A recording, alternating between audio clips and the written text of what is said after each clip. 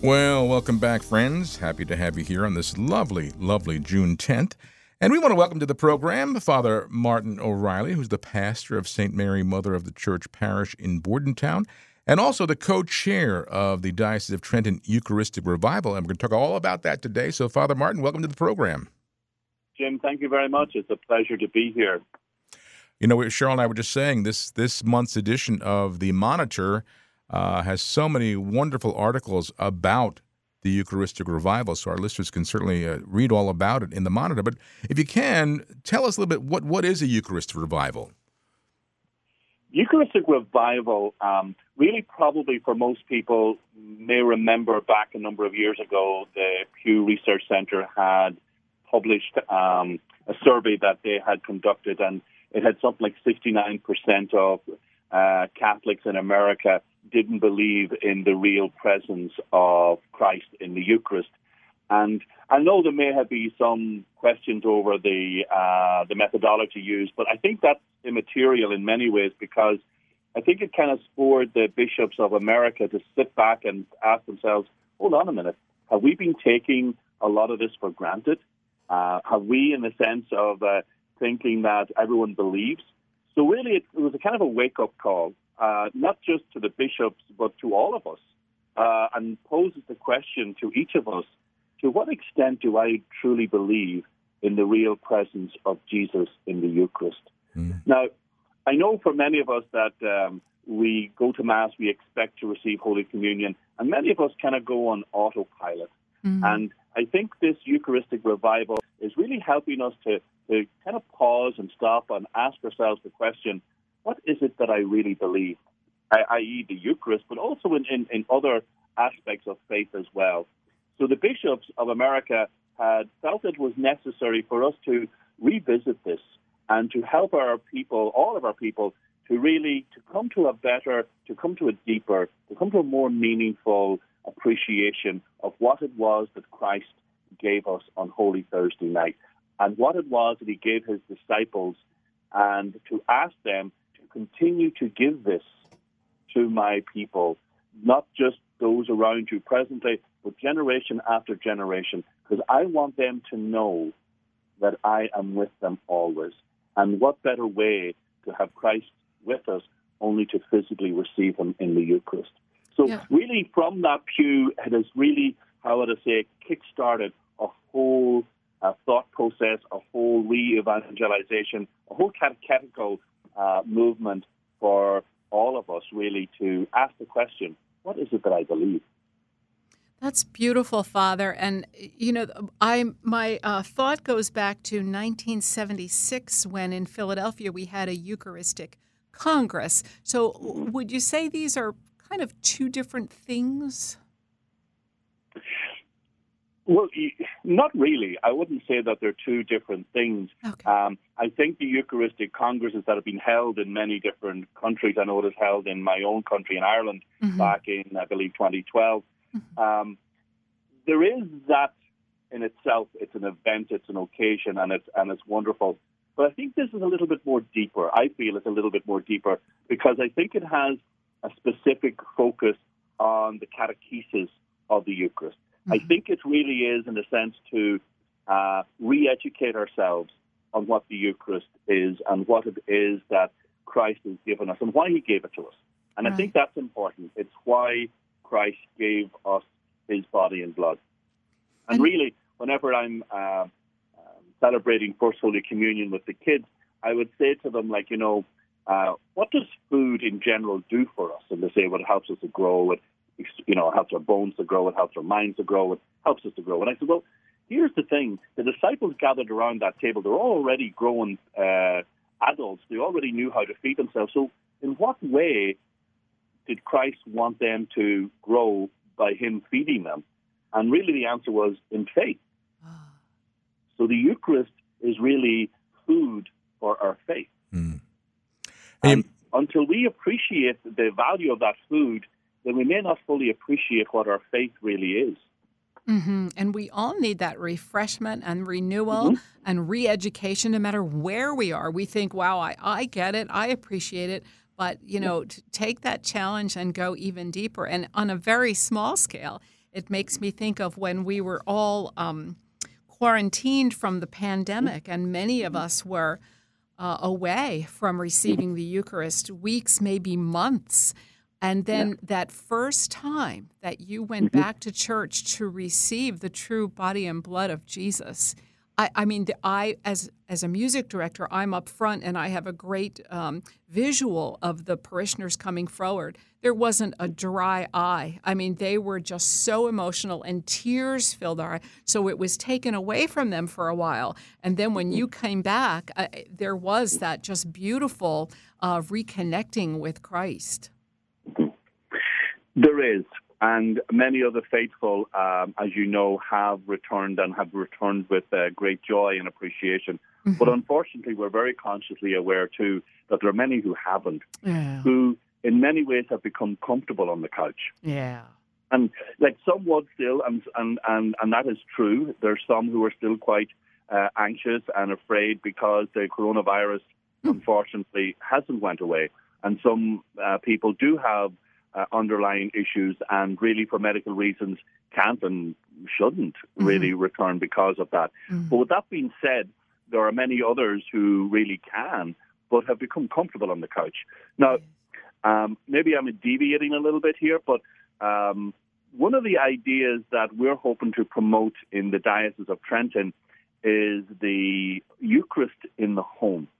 So, and I'll tell you where this is coming from. It's coming from the scripture passage where Zacchaeus, who was a tax collector, small guy, and was despised by everyone because he was a tax collector, despised by the Romans because they never really thought a whole lot of the Jewish people anyway, but very much despised by his own people because he was gathering taxes from them to give to the Romans and also as well to padding his own pocket as well, or they perceived it that he was padding his pocket. So anyway, he never thought in his wildest dreams that Jesus would speak to him. Not alone not speak to him, but definitely not call to his home. So whenever Jesus had come over to the tree and said, Zacchaeus, come down, I want to have supper in your house this evening, like Zacchaeus was flabbergasted. He just couldn't believe this was happening. And all those around think, does Jesus truly know who this guy is? But here's the thing, he did go to Zacchaeus' house. He did sit at Zacchaeus' table. He did eat whatever it was Zacchaeus had given him. Now, here's a good thing. We have no idea what the conversation was, but what we do know, it changed Zacchaeus' life.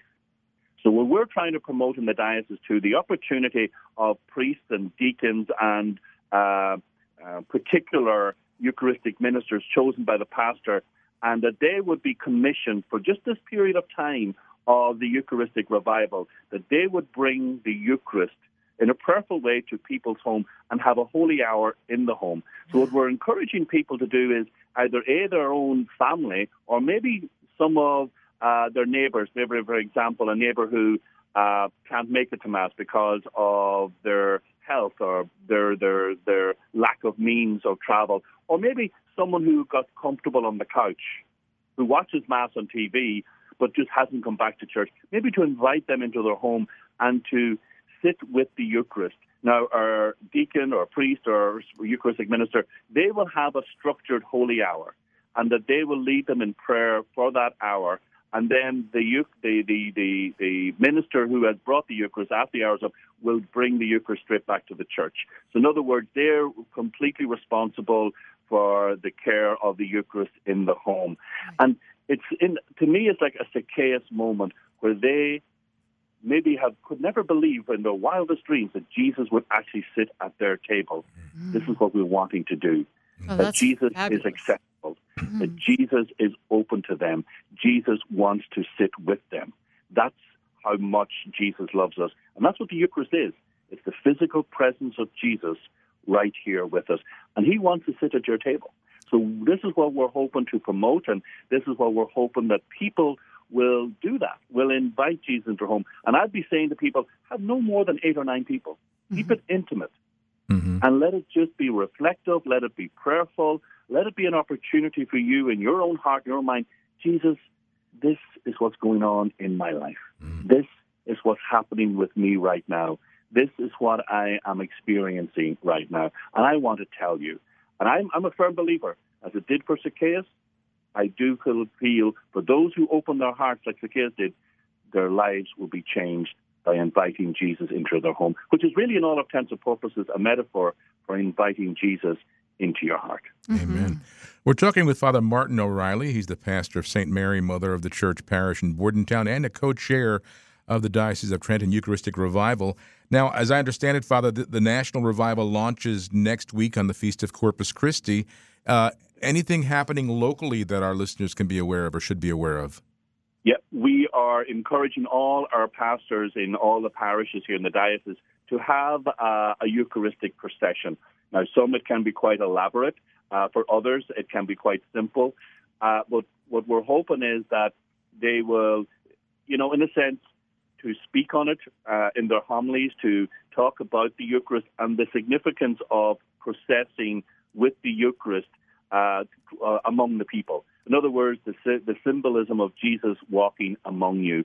And that is the kickstart that we will have.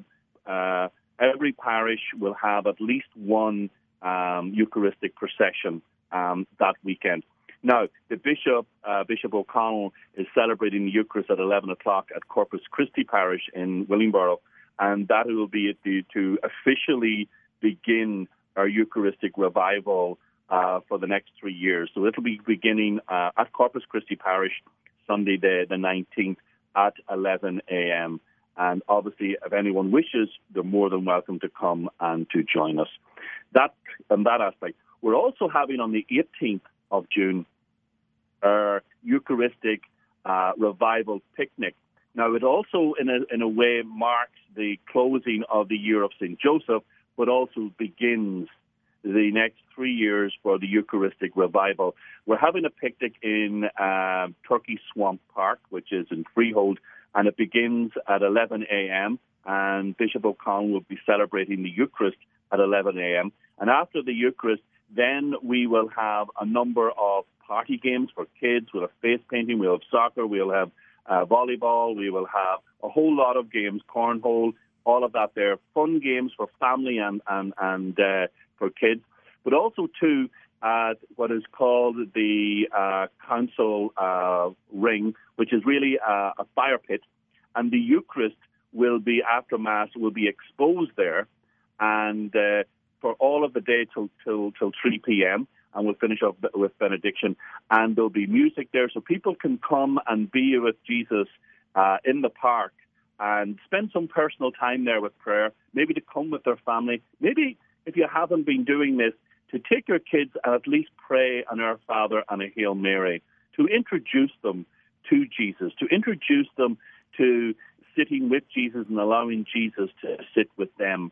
So that will be happening there as well. But also, too, before the day ends, we will be encouraging the young people and their parents with them to go on what you'd call a spiritual or a scriptural treasure hunt.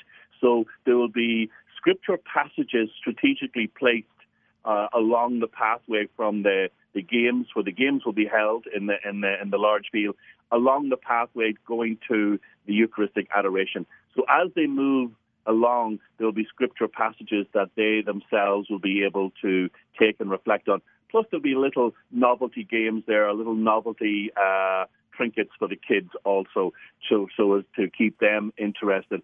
And also, too, that as they look back in those little trinkets, they'll remember where they got them. Mm-hmm. They'll remember what the occasion was. They'll be, hopefully, please God, remember that this was received on our journey to visit Jesus.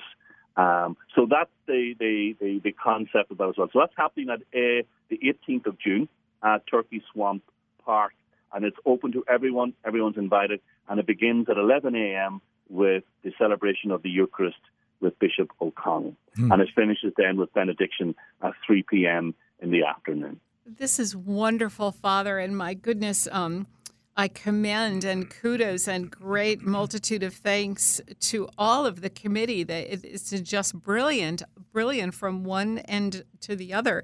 And it sounds like this has been probably on your hearts and minds for 3 years in the planning. I mean, this is beautiful. And as you mentioned, it's a 3-year revival and renewal ending 3 years from now on a then there'll be like a national revival meeting There is. or convention or whatever. Yes, there is. There is. Did I just lose you? I hope not. Nope. No, yep, we we're got you. here. There is, and it finishes in July. I can give you the date if you so wish. Sure. In 2024, I think it's the 17th to the 21st of July, 2024, in Indianapolis. It's the National Eucharistic Congress. So that'll be taking place from the 17th to the 21st. So that, in a sense, will bring us all together, those of us who wish to come together. And really, that, for me, is a gathering to affirm each other. It's also a mark of solidarity. It's also an expo of what it is that we all believe in and what it is that Jesus has done for us. You know what I mean? Yeah. So really, it should be viewed in a sense of that I'm not going there to get something. I'm going there to bring something. And what I'm bringing is my faith. And what I'm bringing is my love. What I'm bringing is what I have received from God, and I want to share it with you. And really, that's what, for me anyhow, that 17th to the 21st of July in 2024, to me, that's what the statement is. It's about not what I'm going to get there, because here's the thing, you will obviously come home with more than what you brought, but yet and all, it's what I'm bringing. Yeah. And that's really what it's about. It's what I'm bringing to the table.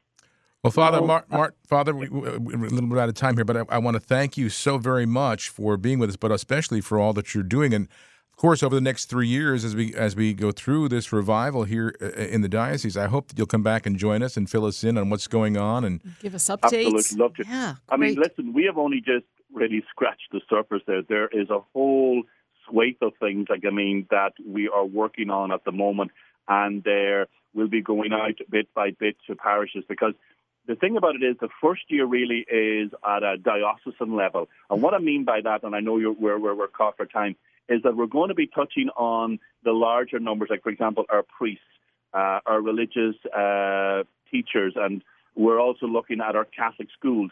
And then the second year will be more on the ground with the parishes, and to focus on the parish and what it is that the parishes can do. And not just as individual parishes. Actually, I would encourage that parishes should come together and to do things together, as a cohort or maybe as a deanery.